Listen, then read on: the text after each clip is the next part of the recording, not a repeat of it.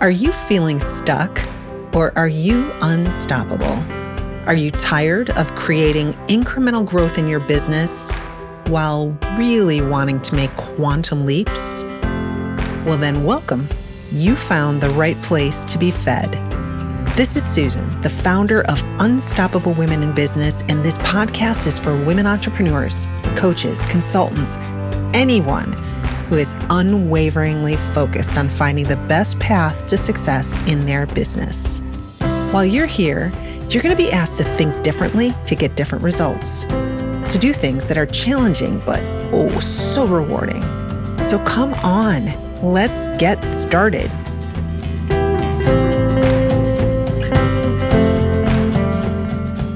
Hello, ladies. Today is an exciting day. I have got a special episode for you today. Here's the thing. After coaching women business owners for several years now, I think back and I cannot remember one time, not once, when any one of them said that the reason they went into business was because they had a burning desire to become a professional salesperson. No one, nada, not once. Rather, what I usually hear when I ask why they're in business is that there is something that they are really good at and they had a passion for building a business around it. They dreamed of what it would be like to have a successful business, doing what they love and what they're good at every day. They really want to put something out into the world that people really need. But then there's that moment when it hits them hard. The moment they figure out if they don't get good at sales, they won't have a business, because sales is the heartbeat of everyone's business. And this is exactly who I wrote the book for. Oh shit, I'm in sales? The book is meant to be an entrepreneur's guide to making sales their BFF, because here's the bottom line. When we like something, we do it often. And when we do something often, we get pretty good at it. And don't you want to have that kind of a relationship with the most important aspect of your business? So today, I'm going to introduce you to the first chapters of Oh Shit, I'm in Sales, so you can get a taste of what it's all about. It's a good book. It's a pretty good book and a fun read. But there is some really good stuff in there also, a process to help you move from where you are to where you want to go when it comes to selling. If you enjoy what you hear during this podcast episode, and you're listening before November 8th, 2021, I'd love to invite you to buy the book on that day, because you're going to find it on sale on Amazon, the ebook version for only 99 cents. I won't lie. This is being done in an effort to hit the Amazon bestseller list on that day. So if you are so inclined to be part of that effort, please do so. You'll find the link to the book page in the show notes at unstoppablewomeninbusiness.com/podcast. Until then, I really hope that you enjoy these chapters, and let me know what you think by rating this episode and leaving some comments for me. Thank you so much, guys. I really appreciate it. This book was written with you in mind, so I hope you connect with it. Here we go.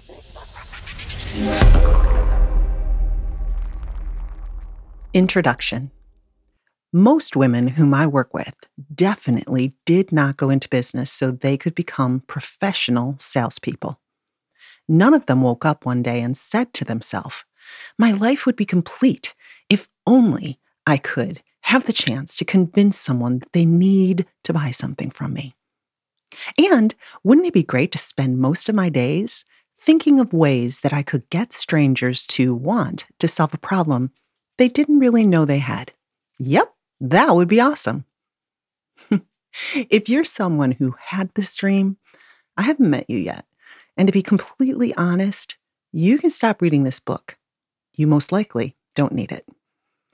Becoming really good at sales is more often than not an afterthought for women who are super excited about starting their own business. Now, everyone has their own reasons when it comes to why they are self-employed, but most involve the fact that they are really good at something and want to help others get good at it too. There is something they're passionate about, something they've figured out over the years and have some sense of pride knowing they have expertise in this area. Then, one day, this little seed of a thought forms in their mind about how cool it would be to spend all their time doing this thing for a living. They dream of making money doing it, that's for sure. But rarely does the thought of how they will make that money enter into their minds. If it does, they've watched or listened to some online guru tell them that all they have to do is put it out there and they will buy. Kind of like Kevin Costner in Field of Dreams. Build it and they will come. Let's take life coaches as an example. Your traditional life coach has most likely done a lot of self-development work. At one point in their life, they found themselves deeply unhappy about some aspect of their life. Maybe it was over a relationship. Maybe it was over money. Sometime in their life, they felt that something was lacking and they were not quite fulfilled. So they went on a journey to successfully improve their life. They most likely hired a coach who was amazing and helped them through a process that yielded great results. The transformation wasn't easy, but the exhilaration of having their life transformed created a renewed sense of purpose for them. Every day, as they walk through life experiencing a completely new way of living, they say to themselves, I can't believe how great I feel, and I have got to help other people feel the same way. Another example might be a woman in a dull job, working for a company where she enjoys what she does. She's very good at it, but she feels somewhat unfulfilled. Day in and day out, she goes to work to make someone else money. Maybe she isn't respected the way she would like to be. Maybe she just doesn't respect the people around her or the values of the company she works for. But there is something nagging at her deep inside that causes her to think, hey, I could be doing this for myself in my own business. Instead of putting money into the pockets of other people, I'm going to start my own business. There are millions of scenarios about why women want to build their own empire, but none of them started because that voice inside of her was saying, I can't wait to go out there and sell myself. Can I get an amen here, lady? That brings us to how the idea for, oh shit, I'm in sales, was born.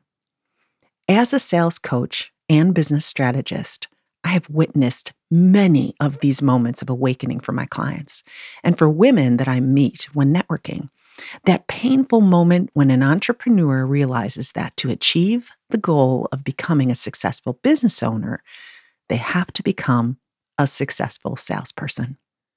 Yep, this is the oh shit moment that hits them squarely between the eyes, and the fear and dread start to bubble up in their gut. They realize they have gotten themselves into a pickle. To be successful at their dream, they have to learn to love the one thing they never thought they would ever have to do: sell. This is the make it or break it moment for most entrepreneurs. If they could visualize a road that forks not once, but 3 times, leaving 3 different paths they could choose to go down, that's where they are, right at that junction in the road of sales. If they choose the first path, they stay in fear, dread, and avoidance of sales, and eventually their business will wither and die. The second path is where they dig in their heels and work like heck to figure out how to do sales. And while this path is leading them closer to running a successful business, it's still a tough road to follow.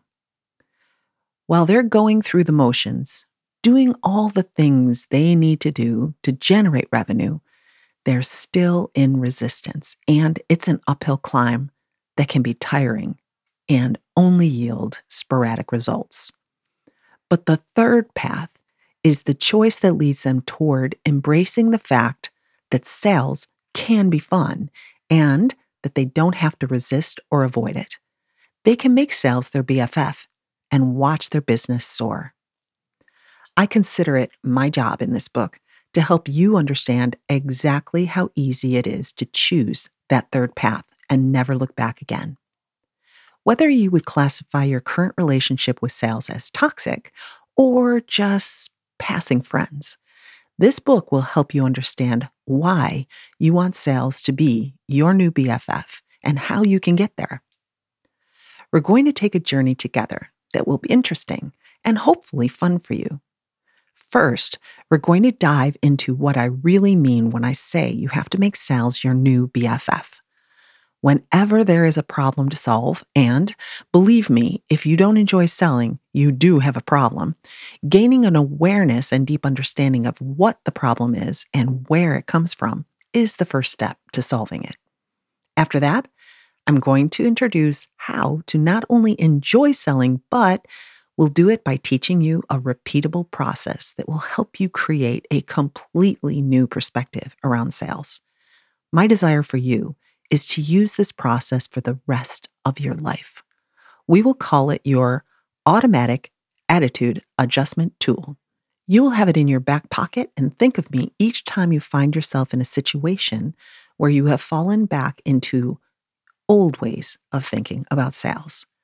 You will pull it out, work through the steps, and get back on track in a heartbeat. Along the way, I will share stories of other women who are recovering sales haters. We will talk about where they started, what they did to shift their perspective of sales, and the results they got once they successfully followed that third path. What I've learned from my over 15 years of being involved in sales training is this: people learn best from each other. I can transfer information to you, and that's another way of saying teach. But the learning actually happens when it is set into context that makes sense to you, something you can really resonate with. So I've got lots of those examples for you in this book as well. Learning to get comfortable with selling can actually be fun. Trust me, I got you on this one. Let's get started. Chapter 1, Making Sales Your BFF. One night, a casual acquaintance of mine, someone who I knew from a women's group I was a member of, called and asked if I was interested in coming to a wine tasting in her home that upcoming Friday night. Because I had no life at the time, I hesitated for about a tenth of a second and said, "Sure, what time?"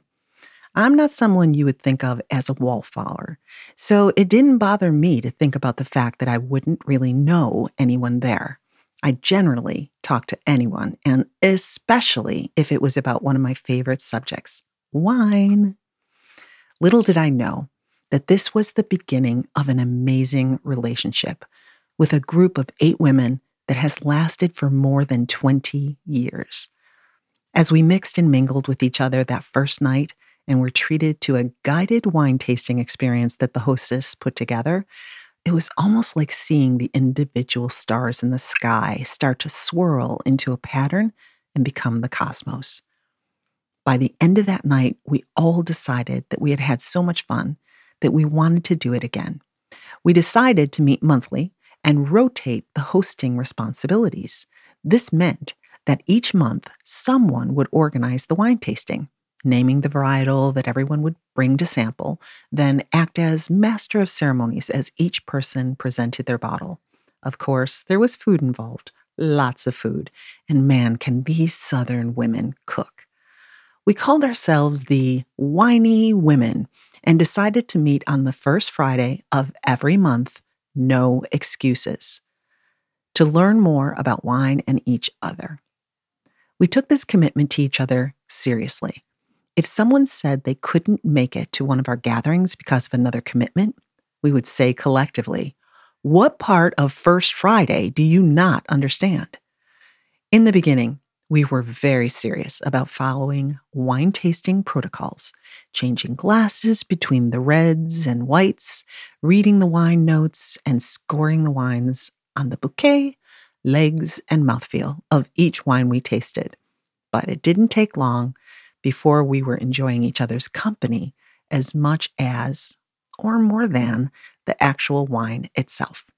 We went deep in our conversations, getting to know one another at a soul-enriching level. As the years went by, we got to know what made each one of us tick. We laughed and cried and would do anything to help each other out. We even started to meet outside of our first Friday gatherings. We traveled places, went on vacations to Napa and other destinations, and generally had a ball in what we called doing life together.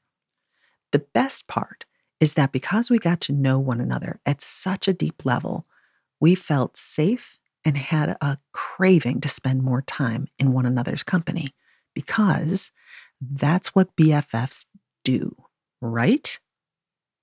Relationship Building 101. So by this point in my story, you may be saying, Susan, what does your Whiny Women group have to do with this book? Oh, girl, there is a connection. And it's all about what it takes to build a relationship. Follow me here for just 1 minute, and it will all begin to be very clear to you. When it comes down to it, relationships are formed in your mind. Here is an example of how that works. Have you ever met someone and taken an immediate dislike to them? You know what I mean, right?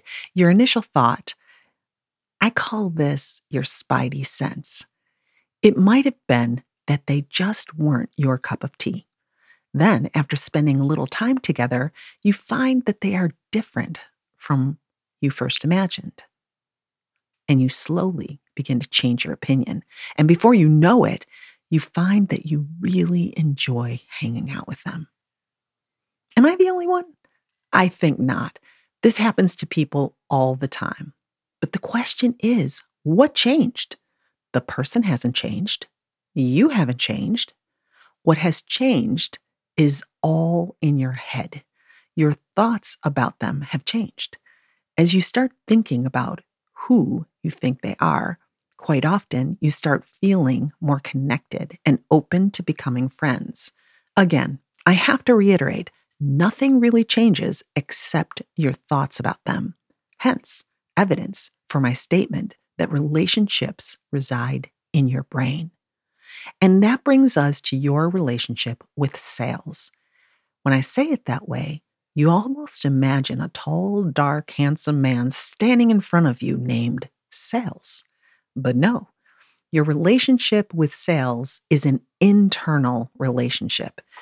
It's a relationship that resides within the part of you that has sales responsibilities. It's your thoughts about who you are in relationship to selling. It's the most intimate relationship you can have because it is within yourself. But it can be a relationship filled with animosity and loathing. It's really bizarre. It always starts with you. There are so many facets of you as a person. You might be a mom. You are definitely a business person. You may be someone's friend or maybe their partner. You can be a daughter and maybe even someone's sister. You play so many roles in your life. And the interesting thing is that you have very specific thoughts about yourself in each and every one of those roles. The part of you that is responsible for generating revenue, in other words, selling, is just one of the many facets of you. So here is the bottom line. When you are at war with selling for your business, you are at war with yourself. And woman, that does not feel good at all. Not only does it feel horrible rejecting an essential part of you that has important responsibilities, but the ramifications are also debilitating to your business. Small businesses are notorious for falling like dominoes within the first 5 years of opening their proverbial doors. Why? Lack of sufficient cash flow. The money coming in doesn't cover the overhead and salary needed to keep the business going. We've all seen this scenario play out. Someone tells us about their new business idea. They're flush with excitement and enthusiasm, getting everything set up, the website, the branding, their programs or products, so much fun. But within a couple of years, They are worn out and beaten down, and the next thing you hear, they've gone back into corporate to get a job. There can be a lot of reasons that a business goes under, but more often than not, it is because of cash flow issues. The underlying culprit usually is that mama didn't learn how to make friends with sales. Most likely, she ignored the important activities in her business, sales, swept them under the rug, put them at the bottom of her to-do list day after day. Oh, she thinks she tried.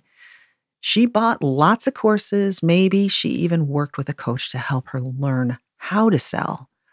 But at the end of the day, she just wasn't comfortable selling.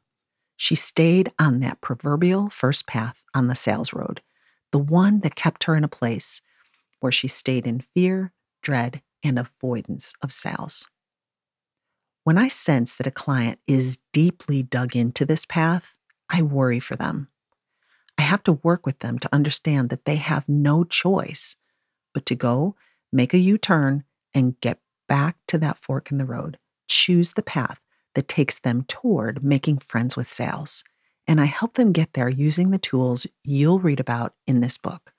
I'm always so grateful that they were courageous enough to do the work in time to save their businesses and themselves from a lot of heartache. The way I think about it is this. Most women business owners' relationship with sales is more like a frenemy than a BFF.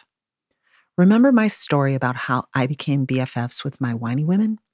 We spent time together, did things we enjoyed, took time to get to know each other well, and stood up for each other because we cared and respected each other.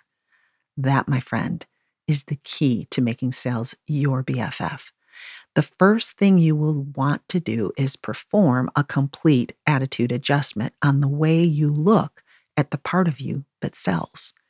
No more saying you feel sleazy or pushy. Stop thinking of yourself as selfish and money grubbing. Stop it.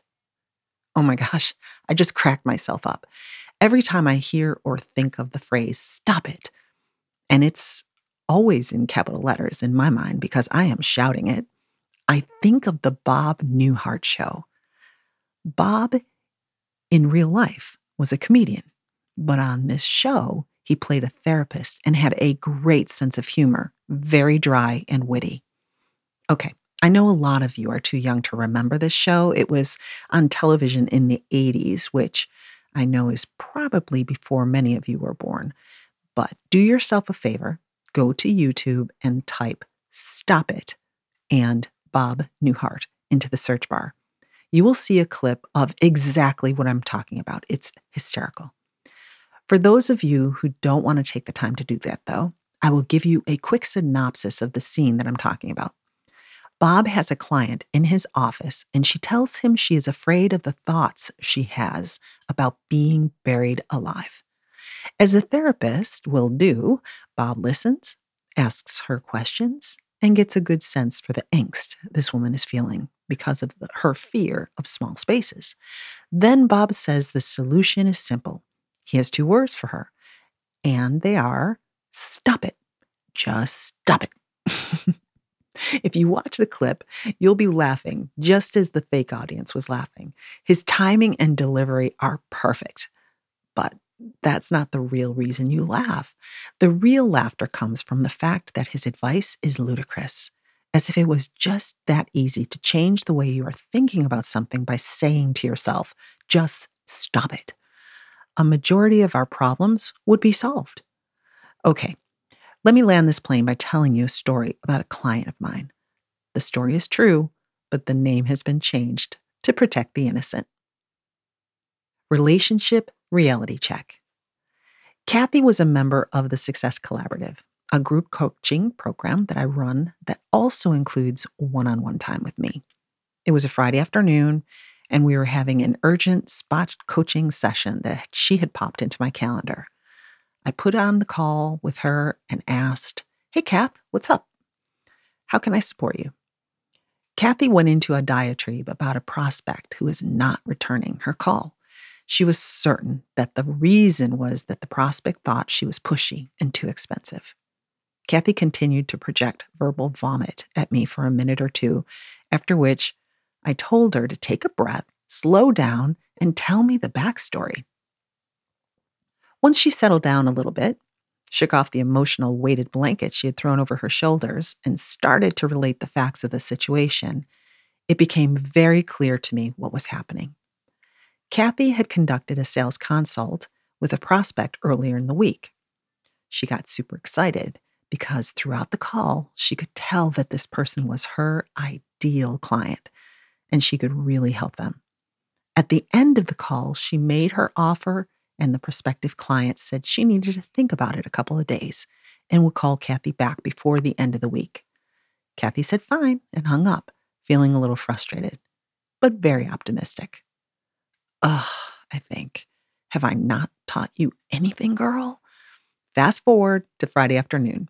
No call from the potential client. Shocker. Kathy doesn't know what to do next. She doesn't want to call her to bug her. She has all of these thoughts running through her mind about how she is a fraud and who does she think she is anyway. She's too expensive. The person thought she was being pushy and just wanted to grab her money. She literally said, I hate sales. Why can't I find someone to sell for me? And I'll just do what I do best. Coach. Whoa, Nellie. What? How did she go from thoughts like the consult went well to those thoughts about being a failure at sales? How did that happen? Now, the simple thing would have been to tell Kathy to, come on, let's say it together, stop it, just stop it. But unfortunately, like with Bob's patience, it was never that easy. She may have agreed that she was overreacting and given it a good college try to stop thinking the way she was, but it would pass quickly and she would head back down the same path in no time at all. Until Kathy truly embraced and showed up in every step of the sales process as someone who is confident and actually liked what she was doing, she was going to continue to experience those stress-inducing, wine-guzzling, Oreo snarfing moments of feeling like a fraud and a failure. And frankly, that was not going to happen. Not on my watch. Don't make it harder than it has to be. Making sales your BFF is not hard, but it is a process and it requires some work, just like my journey with the whiny women. You may start out as strangers, but over time, as you learn how to spend time together, having some fun, get to know each other at a deeper level, and find a rhythm of how the relationship will work, you will find that selling can become easy and enjoyable. But not to be accused of getting all rose-colored glasses Pollyanna on you, let me just stay real. As in any friendship, there will always be times when things get rocky. You may not feel like spending time together. You may have little squabbles. But what the heck? Does any friendship go smoothly all of the time? Heck no. But what we know more than anything else is that any friend worth having as your BFF is worth fighting for. Great relationships don't just happen. They're cultivated and nurtured with compassion and caring. And that's what the salesperson inside of you needs. A BFF who is willing to be by their side no matter what. You want to become each other's ride or die. So let's figure out where this whole frenemy thing with sales comes from in the first place. Everyone knows the first step to solving any issue is to admit there's a problem. And that is part of the discovery work you do to figure out where the problem came from. I'll meet you in the next chapter. Hey there, lady. What are you doing? We need to get to know each other better.